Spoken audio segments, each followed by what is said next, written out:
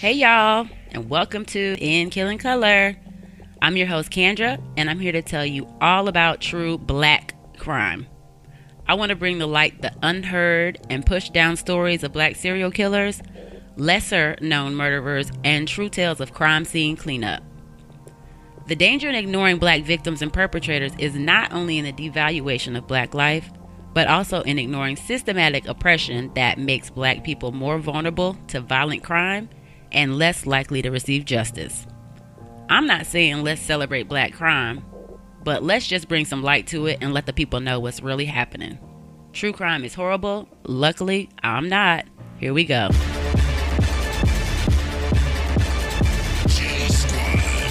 These are their stories.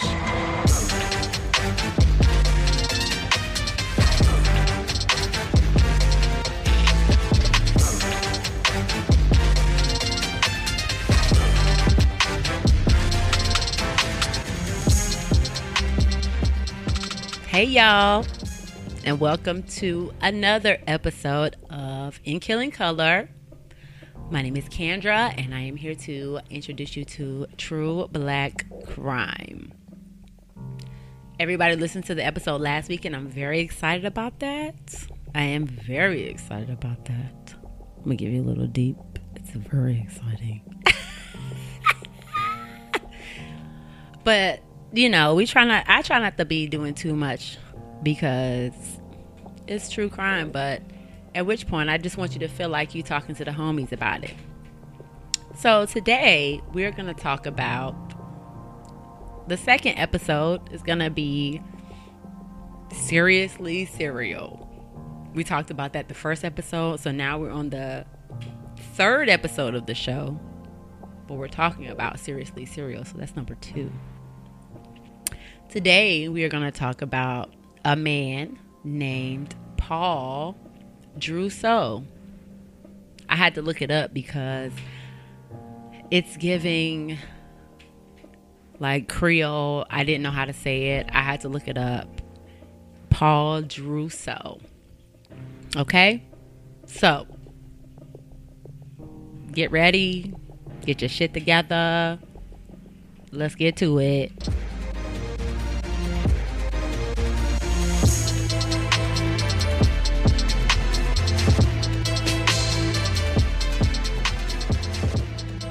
Around 10:30 p.m. on January the 1st, 2003, family members of 19-year-old Nikia Chanel Kilpatrick went to her Spanish Oaks Apartments in Jacksonville, Florida to check on her. Nobody had heard from her in a few days, which was highly unusual, but, you know, it was the holiday season, so, you know, you would figure you would hear from your people around that time. When the family members came to the house, they were surprised and kind of pressed to see her 2-year-old son banging on the window like he was looking for help. Now, as a family member and you're close with your people, if you pull up at a family member's house and you see that little kid like yum yum yum yum knocking on the front door, you know it's something going on. When they came in the apartment, they smelled something, and it totally overwhelmed them, and they knew that something was wrong. Everybody that listens to true crime, and they know that if you smell something, something's not right. If it's a smell, it's some bullshit, basically. Nikia was nowhere in sight. They looked for her everywhere, but they couldn't do anything. As they walked through the apartment, they found Nikia's 11-month-old son crawling on the floor. So there was a 2-year-old at the window, and there was an 11-month-old crawling through the floor. Then, at that point, they discovered Nikia's decomposing remains lying in one of the bedrooms. She had been bound and strangled to death with a cord, and then, of course, they called the police. Investigators went through an extensive search through the home and all the surroundings. Soon afterwards, Nikia's body was removed and taken to the coroner. The medical investigation later revealed evidence pointing to Nikia has obviously been sexually assaulted and murdered up to 48 hours before the discovery of her body. So if you think about it, it's like her two kids were in the house for 48 hours before anybody came to check on them and found them. So you have little kids like tooting around the house for 48 hours. Further examination of the body revealed that she had been 6 months pregnant at the time of her death. So she had a 2-year-old. She had another little boo. And she was pregnant when she got killed.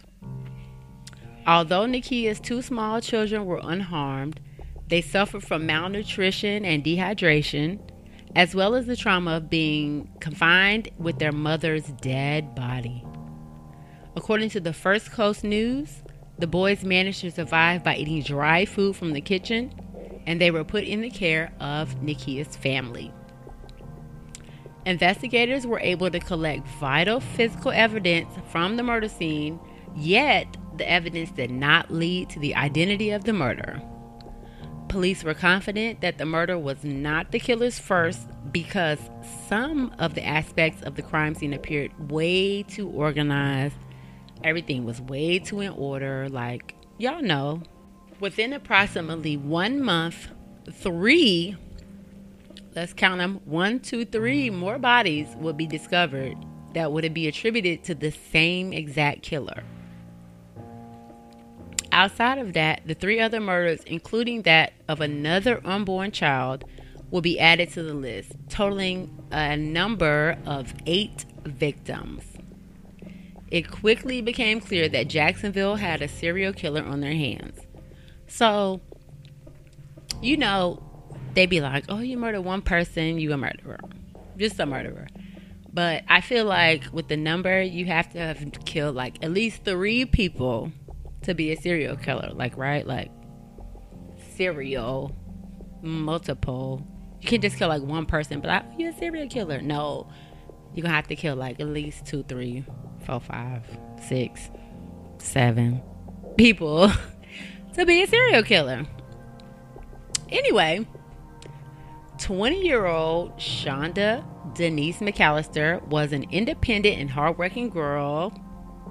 She was ready to live her life, have a good life, successful, whatever.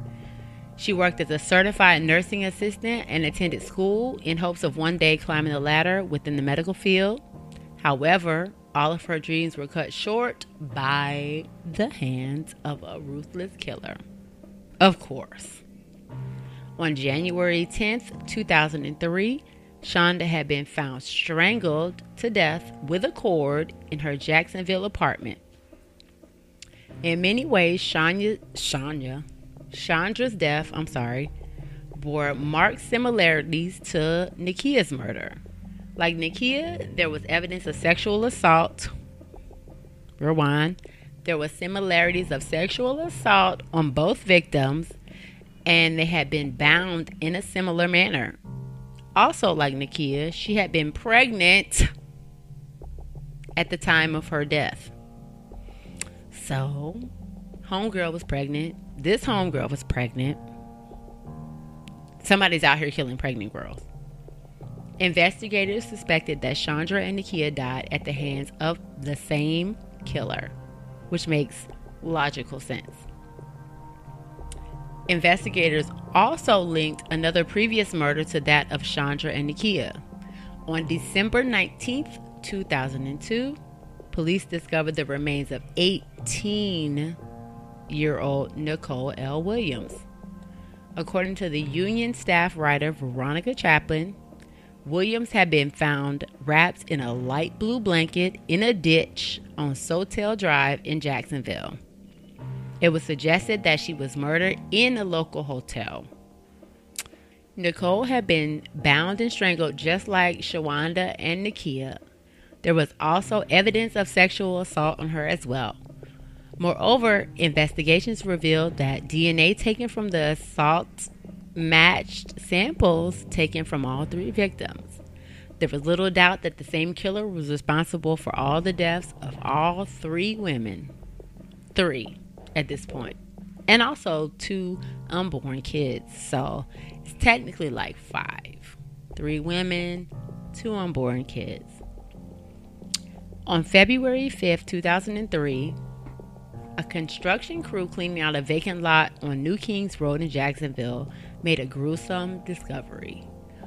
Workers found the remains of 17-year-old Giovanna Tarika Jefferson in a ditch.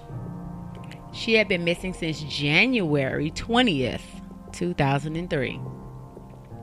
The police were immediately called to the scene. Shortly after they arrived, they discovered the remains of another young woman, 6 feet away from Giovanna's body. The young woman was later identified as 19-year-old mother of 2, Sarita Ann Cohen, and she's been missing since February the 4th. Ron Word of the Associated Press reported that evidence suggested that the girls' hands had been bound behind their backs. There was also evidence that the girls had been sexually abused prior to their abuse. However, one of the most vital clues of the investigation was revealed when witnesses claimed to have seen both Giovanna and Sarita with a cab driver prior to their disappearance. Word further stated in his article that the cab driver clue, there was a man, and his name was Paul Durousseau. Paul Durousseau was born on August the 11th, 1970, and he was born in Beaumont, Texas. In 1970, he moved in with his mother's family in LA after his father deserted them. He said, I'm not doing this. This is not what we about to do. I'm out of here.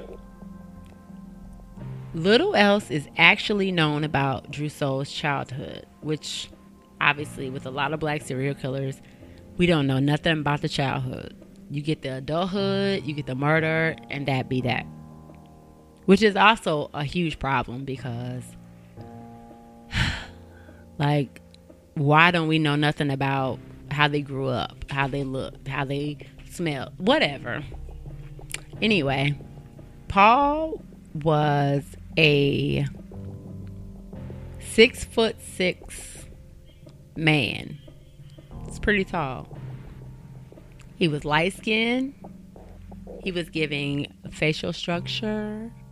He was doing a lot, but at which point he was not hitting on nothing. They say that he murdered seven women, and he also murdered a couple in Germany, but the German authorities suspect that he did some things, but they can't prove it. So he was there in the army during the early 1990s. Typically, Durousseau would gain the victim's trust, enter their homes, tie their hands, rape, then strangle them. So for me, it's giving BTK killer. I know y'all know what the BTK killer is. Bind, torture, and kill. So I think that Paul was kind of like that, but it was like a BTS. Bind, rape. Oh, BTS. Bind, rape, and suffocate. You know, he was doing a lot. And all of his victims were known to be young, single, black women. Paul was born in Beaumont, Texas in 1970, and then he moved with his mother's family in LA after his dad left them. Little else is known about his childhood. After graduating from high school, 19-year-old Paul found himself working as a grocery store security guard. And then that's when the shit starts. His first offenses as an adult took place on December 18th, 1991 and January 21st, 1992 for carrying a concealed firearm in California. In 1992, I'm just going to start calling him Paul because his last name like kind of does a lot. It's giving very much tongue-tied, and I don't want to do it. So, in November 1992, Paul enlisted in the U.S. Army, and he was stationed in Germany, where he met a girl named Natasha, who would later become his wife. They were married in 1995 in Las Vegas, and in 1996, they were transferred to Fort Benning, Georgia. On March 13th, 1997, Paul was arrested for kidnapping and raping a young woman. But Paul, I don't know. However, in August of that same year, he was cleared of those charges. Soon after, he was found in possession of stolen goods. He was court-martialed in January 1999. He was found guilty, and he was dishonorably discharged from the Army. Paul and his wife then moved to Jacksonville, Florida, where they had 2 daughters. We're not going to name them because I didn't want to look it up, and I'm not about to talk about no kids. So that's that. It was during that time period where he committed most of his murders. He struggled to keep jobs, he struggled to make ends meet, and the couple would often have fights over finances, like most married people do. In 1999, the police advised Paul's wife on how to file a restraining order because he was doing a lot. He was giving abuse. He was choking her, he was slapping her, and the police was like, hey, this is what you need to do to keep this nigga, keep him off you, okay? So, in September and October of 2001, Paul spent 48 whole days in jail for domestic battery. So you beat your wife and all you gotta do is 48 days. Sounds pretty awesome, right? No. Paul still managed to hold various jobs during that time. So in 2001, he was hired as a school bus driver and an animal control worker, despite being a convicted felon. Let me just go back. He was a felon, and they hired him as a school bus driver. He was convicted of rape. He was convicted of battery. But they hired him as a school bus driver. Somebody probably need to talk to the school district because this ain't it. In 2003, he worked as a taxi driver. And that is where he came in contact with most of his victims. So they said that the Gator City Taxi Company where he worked for did not run a background check on him, but they pawned it off on the city of Jacksonville, saying that they were the ones who were supposed to do the background check. But either way, nobody did the background check, nobody clocked the T, and he got a job driving a school bus and then driving a taxi. Neighbors and friends described Paul as a womanizer, and they said he was lewd. I'm sure everybody knows what that means, but basically that means he was a piece of shit.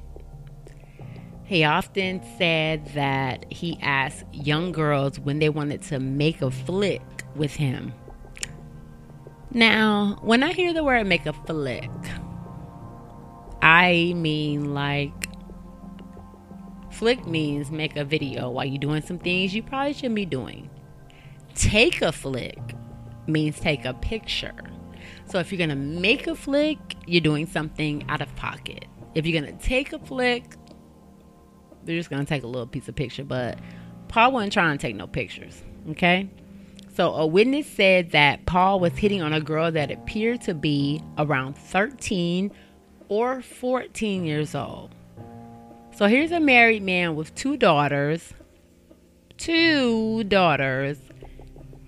in a cab wanting to make flicks with his customers.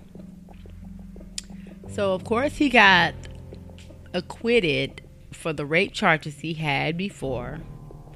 But around that time, the nude body of 26-year-old Tracy Habersham was found on September 7th, 1997 in Fort Benning. She had been missing for 48 hours and was last seen leaving a party. She had been raped and strangled to death with a cord. At that point, it's giving very much BRS. That's his name, BRS. But Paul was not a suspect at that point, but DNA would later tie him to the crime, and then at some point he confessed to it later on in life. In 1999, Durousseau, Paul raped and killed 24-year-old Tyresa Mack in her apartment. So this is the case that gets him clocked. Tyresa Mack. Witnesses said they saw him leave her apartment carrying a TV. So he killed her, and he also let me go ahead and get this TV too, because we need a TV at the house. In 2001, he was arrested for raping a young woman in Jacksonville. He spent 30 days in jail and received 2 years probation. On December 19th, 2002, 18-year-old Nicole L. Williams was found wrapped in a blue blanket at the bottom of a ditch in Jacksonville. She had been reported missing 2 days earlier. So I'm literally sitting here telling you all these people. So at this point, we're at 4 people. So anything after 3 for me is giving serial killer. 8 days later, 20-year-old nurse's assistant Shawanda Denise McAllister was also pregnant at the time of her death. So that makes 4 pregnant girls.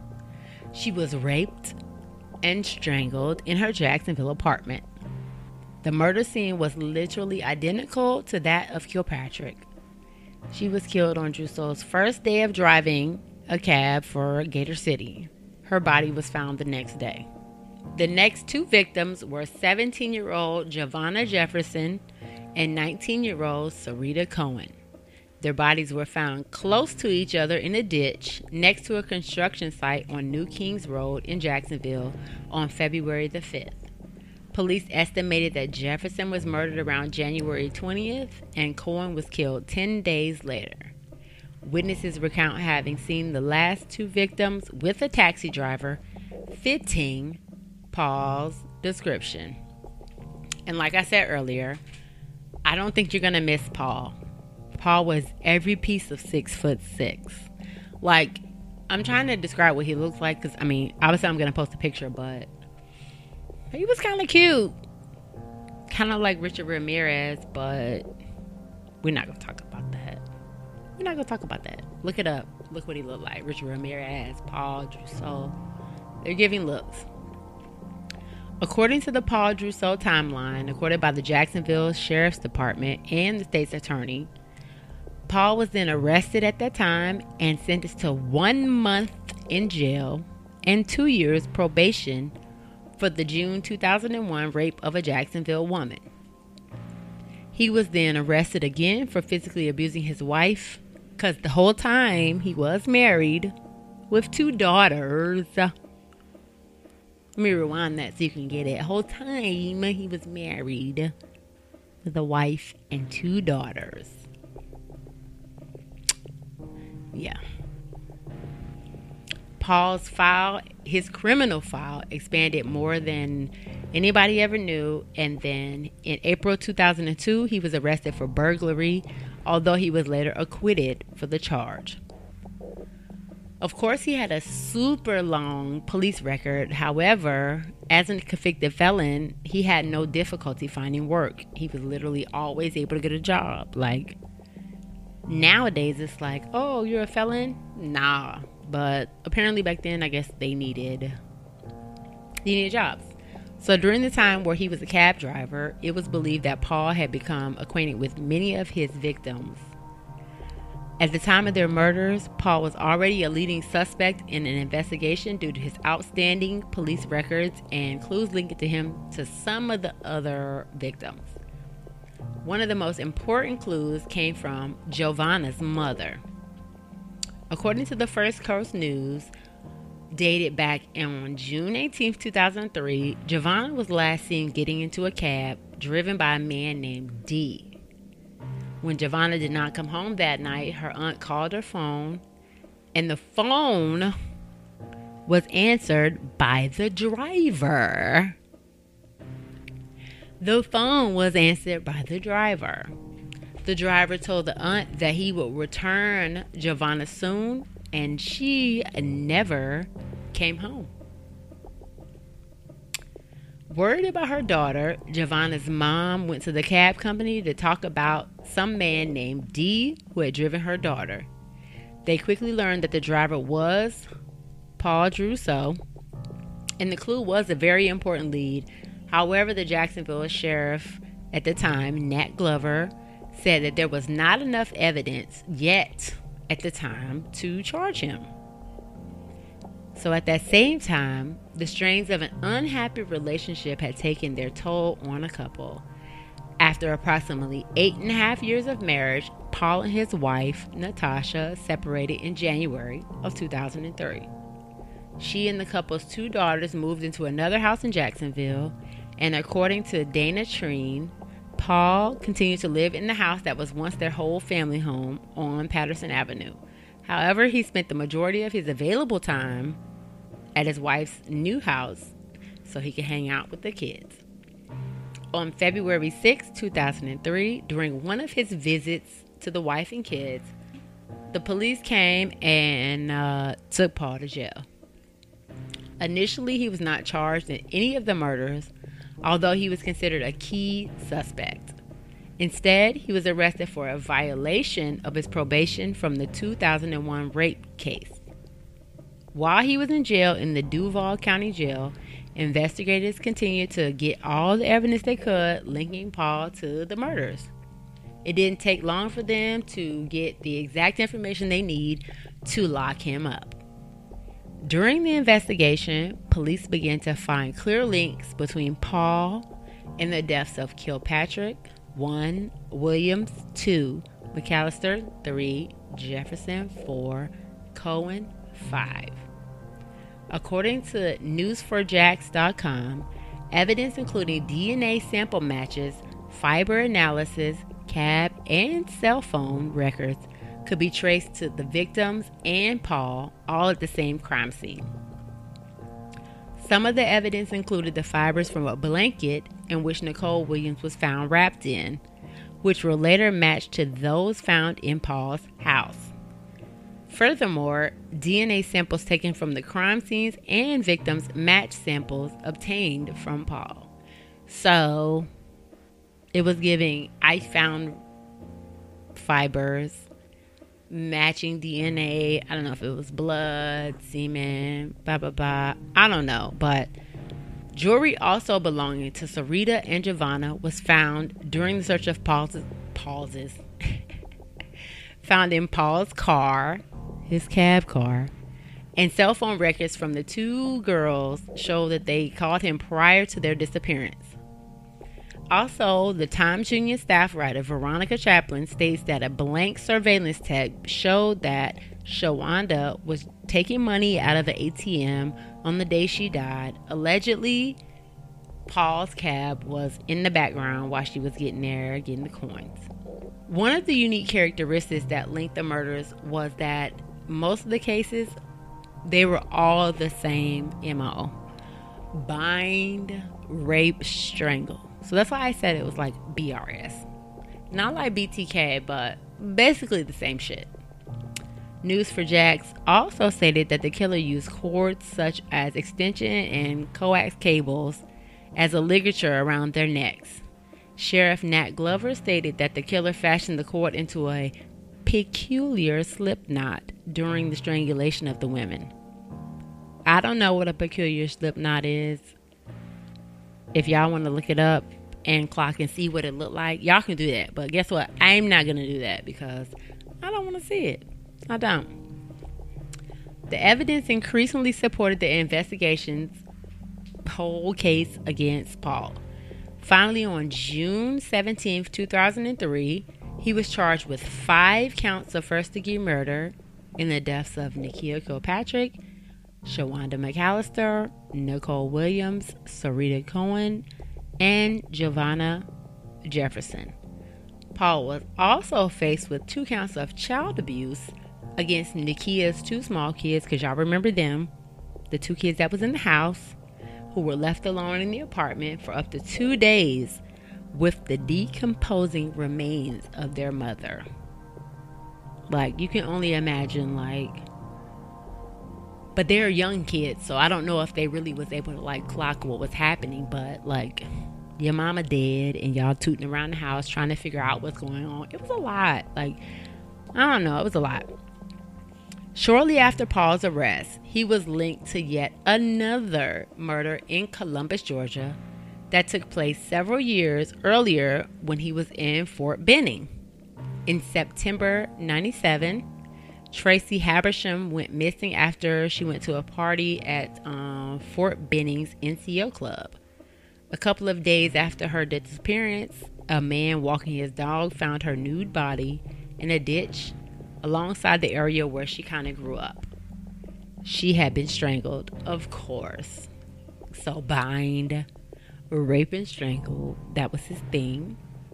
This murder case remained unsolved for years until after Paul was arrested in 2003. So she was dead in 97, and it didn't even get solved till 2003. According to a June 19, 2003 First Coast News article, the profile of Habersham's murder was similar to the deaths of the 5 Jacksonville victims, promoting a further analysis on the case. DNA samples from Tracy's body were obtained and compared with samples taken from other murders. Investigations quickly learned that the same person who was responsible for the deaths of the 5 Jacksonville women and 2 unborn children was the same exact person responsible for Tracy's murder. According to Fox News, the authorities stated that most of the women had been sexually assaulted. Now, here's my thing. Like, you're gonna murder somebody. Okay, you have that in your head. Like, you're gonna do what you gotta do. But, like, you was kind of, like, decent looking. Like, did you have to do all that? I just don't feel like you had to do all that and then just strangle them afterwards. According to Fox News, the authorities stated that most of the women had been sexually assaulted. However, they were not revealed if Tracy had also been sexually abused.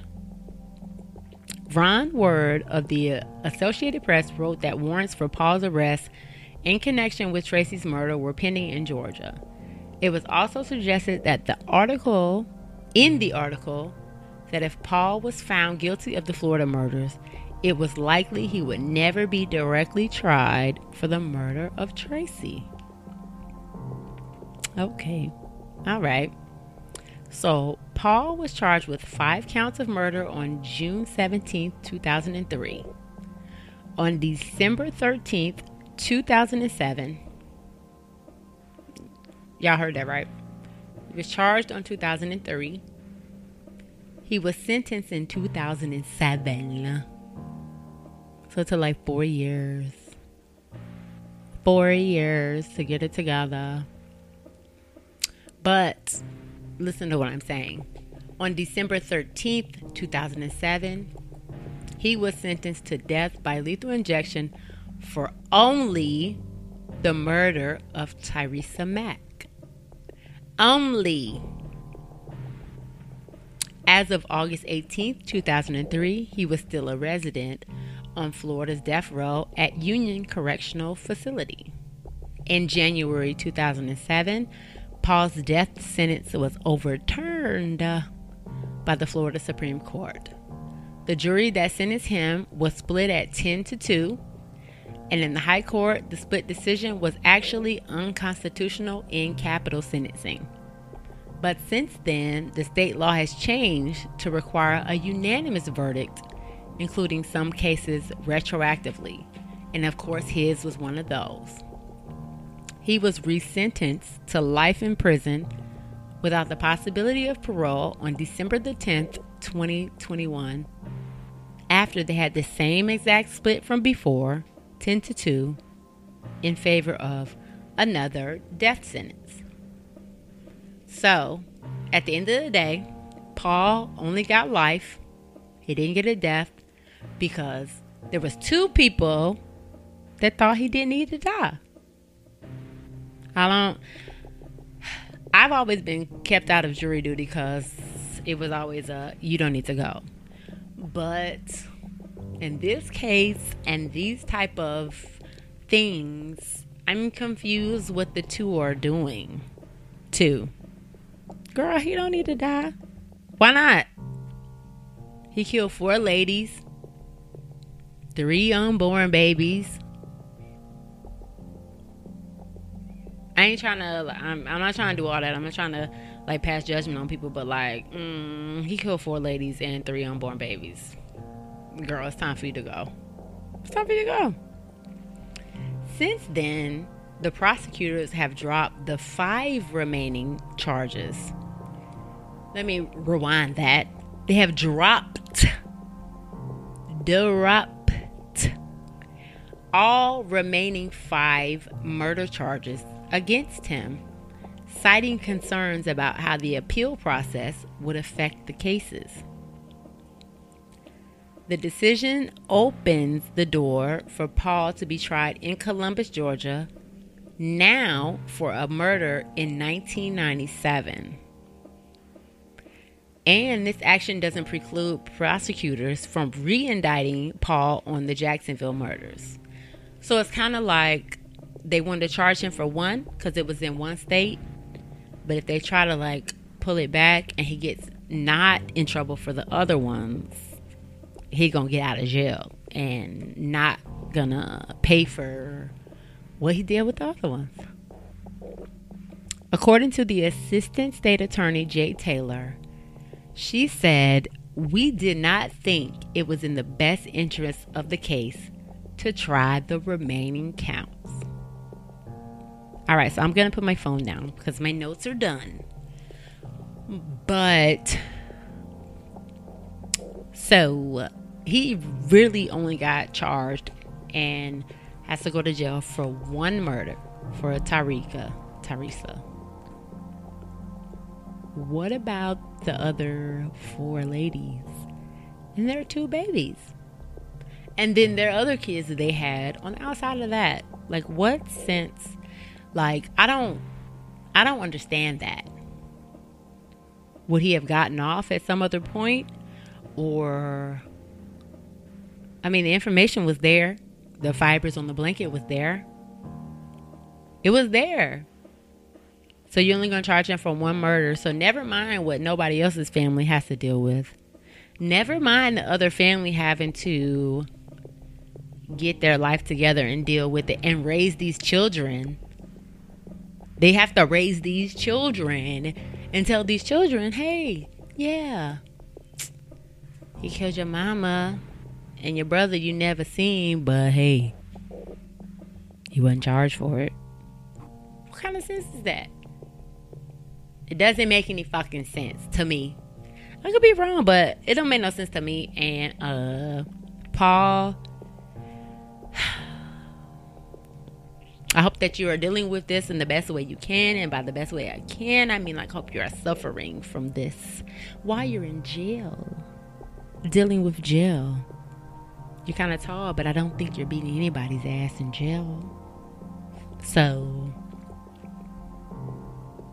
let's think about the 4 ladies that died. And let's think about their 3 unborn children that never even got to see the light of day because of this motherfucker. I'm done with this episode for today. I just wanted to close it out on that because, baby, I'm feeling some type of way about this guy. Like, I'm feeling away. We will come back next week. And I have a really good story. Next week. It's very... I was going to do another one, but I'm doing this one. It's very personal to me. It's about a very close personal friend. And it's... I don't even really know how to talk about it, but I'm going to talk about it. This is about my friend, my best friend, my sister. Not my actual birth sister, but this is about my bitch. And we're going to talk about it next week. So, thank y'all for listening this week. Research and the script was written by me, and my name is Kendra, if you don't know. Production was by Sweet Talker Studio. You can follow them at It's the Sweet Talkers on Instagram. Theme song is by Remix Maniacs on Spotify. Do not go and copy my shit, because I know how y'all do. Also, you can follow me. Follow me on Instagram, Facebook, and Twitter at InKillingColor. Everywhere. Website, InKillingColor at WordPress.com. And then I will see y'all later. Bye. Organized crime.